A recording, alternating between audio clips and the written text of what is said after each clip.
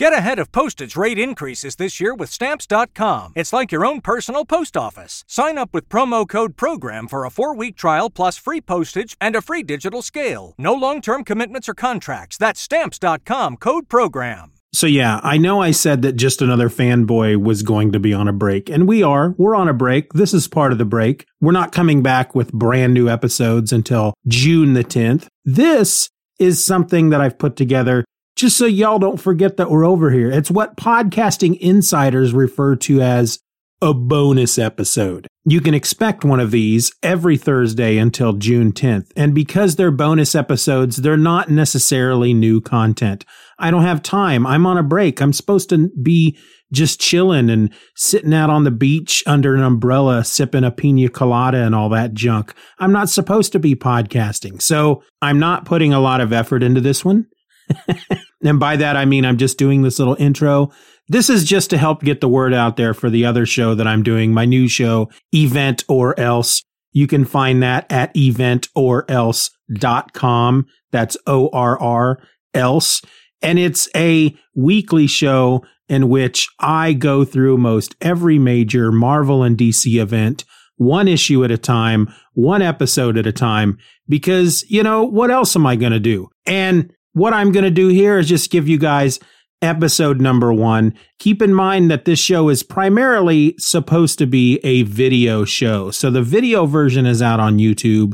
You can also get the video version on Facebook. There will be links in the show notes for everywhere that you can get this show, or you can just go to get.eventorelse.com. Again, the links will be in the show notes. If you enjoy what you're listening to, this is episode 1 of season 1, in which I'm going through Marvel Superheroes Secret Wars from 84 through 85. That's the year, not the issue numbers. And then after that, season 2, we're going to be doing Crisis on Infinite Earths. All right, enough build up. Here you go. The following podcast is going to contain spoilers along with unfettered feelings of nostalgia. Proceed at your own risk.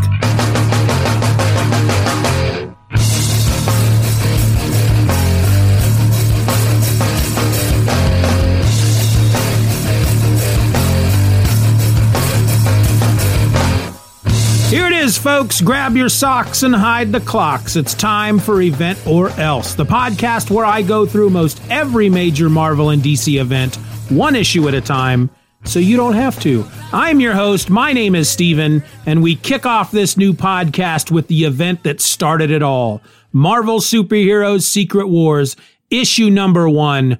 War Begins. This issue was published by Marvel Comics in May of 1984, and it was written by Jim Shooter, with pencils by Mike Zeck, inks by John Beatty, letters by Joe Rosen, and colors by Christy Scheel. Our story opens in the vastness of space, in a galaxy not our own, a galaxy never before seen by human eyes. Suddenly, among the stars, a structure appears. A construct of alien origin, and inside, a passel of the Earth's mightiest heroes, each just as confused and surprised as the other. We have from the Avengers, the Wasp, She-Hulk, Captain Marvel, Captain America, Thor, Hawkeye, and Iron Man. Representing the X-Men are Professor X, Storm, Nightcrawler, Rogue, Cyclops, Wolverine, Colossus, and Lockheed the Dragon. Playing as independents, we have the Hulk and our friendly neighborhood Spider-Man. And rounding out this all-star roster, 3 of the Fantastic Four, Reed Richards, or Mr. Fantastic, The Thing, and the Human Torch. It's only as the introductions come to an end that our heroes realize they're not alone in this strange celestial wasteland. Another construct, similar to their own, drifts along beside them. This one, however, is chock full of evil. On board is the Enchantress, Ultron, the Absorbing Man, the Wrecker and his wrecking crew, Thunderball, Piledriver, and Bulldozer. We have Kang the Conqueror, the Lizard, Dr. Octopus, the Molecule Man, Dr. Doom, and towering over all of them, Galactus, the World Devourer. But there's one person we forgot. So we's got a who's who of bad guys over here, huh? Says the Thing. Well, then what's this slimeball Magneto doing here? Good question, the Thing. Magneto, after all, is a world-renowned bad guy. He only heads up an organization called the Brotherhood of Evil Mutants, So why is he with the heroes and not with the villains? When questioned, Magneto, who's a totally superior guy, rebuffs the heroes and proclaims his innocence, using the argument that he was only fighting in defense of his race, Homo superior. It's as Professor X is telling Magneto to slow his roll that all the stars but one disappear. "Swept away," says Thor, "like dust before some unseen giant hand." Suddenly, the constructs begin to move, hurtling at fantastic speed toward the lone star, which, I should probably clarify, is not Texas. And before their very eyes, a planet is formed. While Doom finds the sight awe-inspiring and humbling, the other villains do as villains do. They fight amongst themselves. It's not long after the fighting begins that the mad robot Ultron goes on a kill-crazy rampage, and Doom convinces Owen Reese, the Molecule Man and Resonant Wiener, to use his power over molecules to lift Ultron and float him into Galactus's field of view. Ultron, being the mad robot he is, fires on Galactus, thinking that the giant is the reason he's suddenly defying gravity, and he even goes as far as proclaiming that he's going to slay Galactus slowly for the indignity. Galactus, however, merely raises a hand, and with the slightest of gestures, possibly even a douses the robot's power plant before going back to gazing into the void as Ultron falls lifelessly to the floor. Then suddenly a rift opens in space, bathing the two groups in a light brighter than the sun, which is pretty weird, right? But not weird enough, because from the rift comes a voice. "I am from beyond," it says. "Slay your enemies, and all you desire shall be yours. Nothing you dream of is impossible for me to accomplish." And with those 3 sentences, we have the entire premise of our story. While both the heroes and villains are busy standing around in slack-jawed amazement, Galactus goes after he who is from beyond, or as Galactus calls him, the Beyonder. Galactus is the world devourer, meaning he literally eats planets, and he can sense that the Beyonder is powerful enough to take away the giant's insatiable hunger. And so Galactus flies from the structure to force the Beyonder to do just that. Dr. Doom follows Galactus, hoping to gain some sort of advantage. Instead, all he gets is a ringside seat to the Beyonder whooping Galactus's big old purple butt, and manages to get caught up in that as well. The Beyonder warns Galactus not to proceed. Galactus ignores him. There's a big light show, and then bang! Both Galactus and Doom fall to the planet's surface, swatted back like flies. The constructs begin moving again, each going their separate ways, as our heroes suddenly find themselves beamed planet-side. Captain America immediately takes charge, because, well, that's what he does. "Be ready for anything. Form a circle. I've got the 12 o'clock position. I want an Avenger at 2, 4, 6, 8, and 10 with eyes peeled. Move! Iron Man, keep your radar working." Wolverine, being a cantankerous malcontent, has thoughts about Cap taking charge. "Good at giving orders, ain't he?" "Yes, he is," says the Hulk, who at this time in Marvel history has Bruce Banner's brain. "Maybe the best." That's right. The Hulk knows which side of the bread is buttered. Our heroes argue over Magneto once again, nearly coming to blows. The X-Men and Magneto on one side, everybody else on the other. But before it gets too real, Magneto takes his ball and goes home. Metaphorically, that is. I mean, they're on another planet. And so with the Magneto problem out of the way, next on their checklist is deciding which one of them is going to lead their group. Mr. Fantastic and the Hulk decline, and the Wasp suggests Captain America because, well, he's Captain Flippin' America, that's why. Wolverine, who seems to have a problem with that as well, makes his disapproval known. But once Thor vouches for Cap, ain't nothing left to be said. Meanwhile, elsewhere on our patchwork planet, Doom wakes next to a prone Galactus, who is still out cold, but alive. With little left to do but walk away, Doom does so, and just like that, spies a fortress in the distance. There is no doubt in Doom's mind that not only was said fortress put there by the Beyonder, but that he's also going to find the other villains there. And so he sets out at once, and sure enough, he arrives to find his fellow evildoers. The Wrecker announces that they've all talked, and with but a few exceptions, They all agree that Dr. Doom should lead them, that with him in charge, they will surely gain the prize that the Beyonder promised them. Doom tries to explain to the villains that there's more to all this than the prize, when he's suddenly interrupted by the Molecule Man. You mean we aren't going to fight for the answer to all our dreams? I want a nice house and a yard and lots of friends and maybe even a girl, one who likes me, and ow! Doom slaps him aside. Ignore your petty dreams. To fight is to prove we are but microbes on a slide. We must transcend ourselves. In other words, Doom wants to use his companions to help him steal the Beyonder's power and become a god.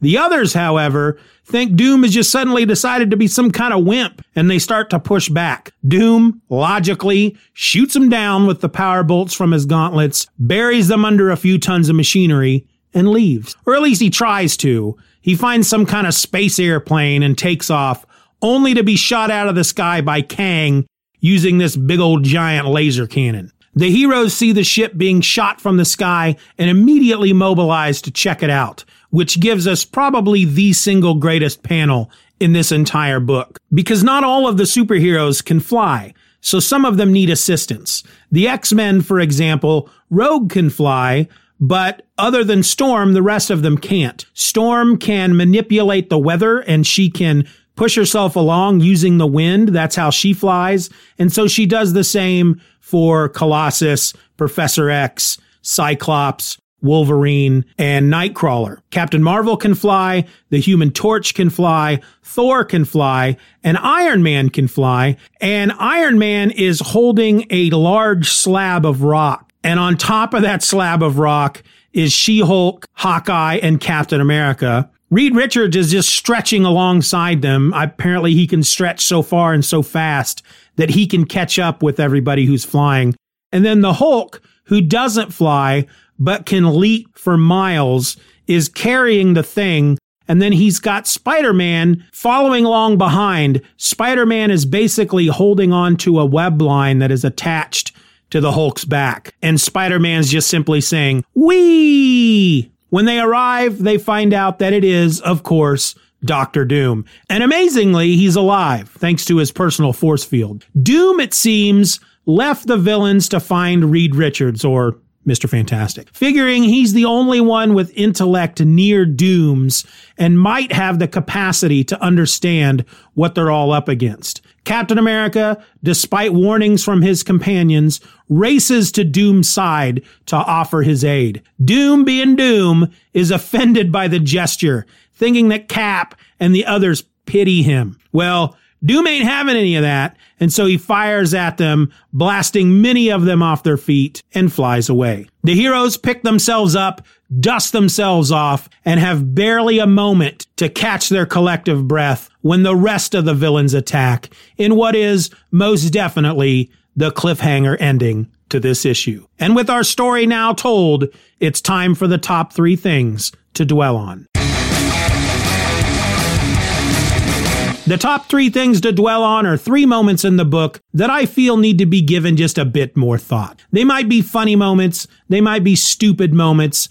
They could even be moments of serious drama that make me feel a little something in my heart. Regardless, they're moments I think are worth the time to revisit. Thing to dwell on number 3, the introductions. So the moment in the issue where the heroes introduce themselves to each other is it's just a great big bunch of stupid fun. I mean, by this point, they should all know each other, right? So what's the point of this scene other than, of course, introducing the characters to the reader in a very ham-fisted sort of way? But let's pretend for a moment that they don't know each other at all. Reading through the intros is still pretty silly and pretty fun. The Wasp starts us off. Everybody knows us. We're the Mighty Avengers and we're famous. But just in case, I'm the Wasp. And with me are She-Hulk, Captain America, Thor, Hawkeye, and Iron Man, who's really on leave, but is with us anyway. I find that last part curious for some reason. I mean, do we really need to know that Iron Man's on leave? We don't. Not really. It's a pointless bit of information, and I'm really not sure why it's there. But we continue with Professor X introducing his team. The Hulk and Spider-Man each introduce themselves, and then Ben Grimm, the Thing, takes over in what I think is one of the funniest moments of this issue. "We're the Fantastic Four, minus Susie, the invisible girl, to you. Stretcho calls himself Mr. Fantastic, if you can believe that. This Crumb's the Human Torch, and I'm the Easter Bunny." Which is, I guess, Ben's way of saying they already know who he is. There's no reason to tell them he's the Thing. They know he's the Thing, which really means, again, they all know who they are. And since the Wasp pretty much told us the same thing up front, I feel like this is just Jim Shooter telling us, yeah, we all know this is stupid, but I did it anyway. Thing to dwell on number 2, Johnny Storm is a jerk. Now, I've never been a big fan of Johnny Storm, the Human Torch. I don't know if this is still a thing, but back when this book was published, Marvel often enjoyed having Johnny pick on Ben, if for no other reason than that he didn't look human. And in many cases, because of his monstrous exterior, to Johnny often meant the Thing had a feeble brain. There are 2 examples of this kind of thinking with Johnny in this book. The first is when the heroes suddenly find themselves on the alien construct in space. Reed Richards gives his theory on how they were all transported from Earth to their current situation, and Reed Richards, being who he is, he uses a lot of big words. When Iron Man doesn't quite understand what Reed is trying to say, Johnny announces, "Just hang out, Iron Man.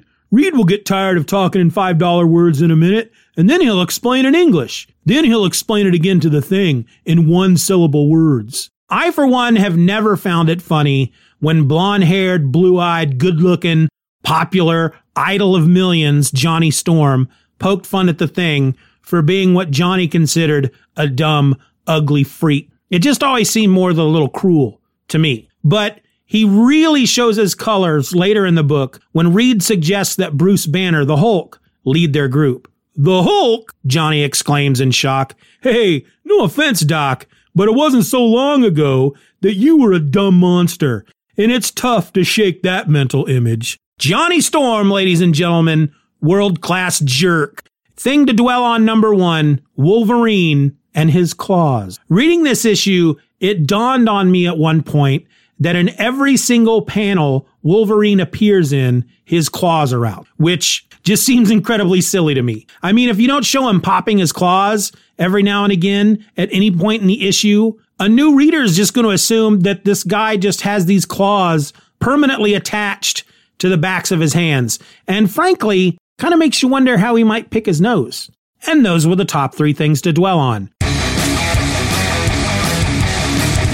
So now we come to that time in the show where I wrap it all up and tell you how I feel about the book in general. It was a lot of fun. This is not a book that requires a lot of deep thought. The purpose of this book was to sell toys, and it was just to throw a fun little adventure out there for kids to read and give them a reason to play with the toys. As long as you go into the book knowing that and not expecting a lot, you're going to enjoy the crap out of this book.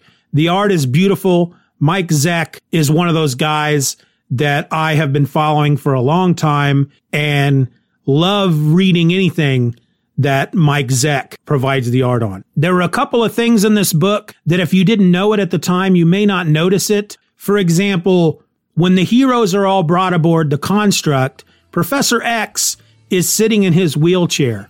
Well, at the time, in the X-Men, his legs worked. He didn't need to be in the wheelchair anymore. And I know they try to explain that in a later issue, but it just kind of goes to show that Mike Zeck at this point probably didn't know exactly what was going on in some of the other books, and whoever was editing this book either just didn't catch it or didn't feel like pointing it out. Maybe they were on a schedule and they didn't have time to go back and fix it. We'll explain it in another book. Don't worry about it, guys. Let's just get going. But all in all, this was fun. I read it the first time when I was a kid, and I feel like a kid whenever I read it again. And we've got 11 more issues to go. So join us back here next time as we attempt to answer the question, is She-Hulk a Valley Girl? That's coming at you next week in episode number 2, Prisoners of War. Be there, or may the Force be with you. Wait, I got the wrong page here. Event or Else is a presentation of the Just Another Fanboy podcast. Questions and comments can be directed to eventorelse@gmail.com. You can support the show for as little as $1 a month over at the Patreon, by going to patreon.com/Stephen R. Orr and get instant access to the My Other podcast, a weekly show where I talk about all the nerdy type things I don't have time to talk about in all my other podcast episodes. I also encourage you to rate the show wherever available and share the podcast with a friend. All links will be in the show notes.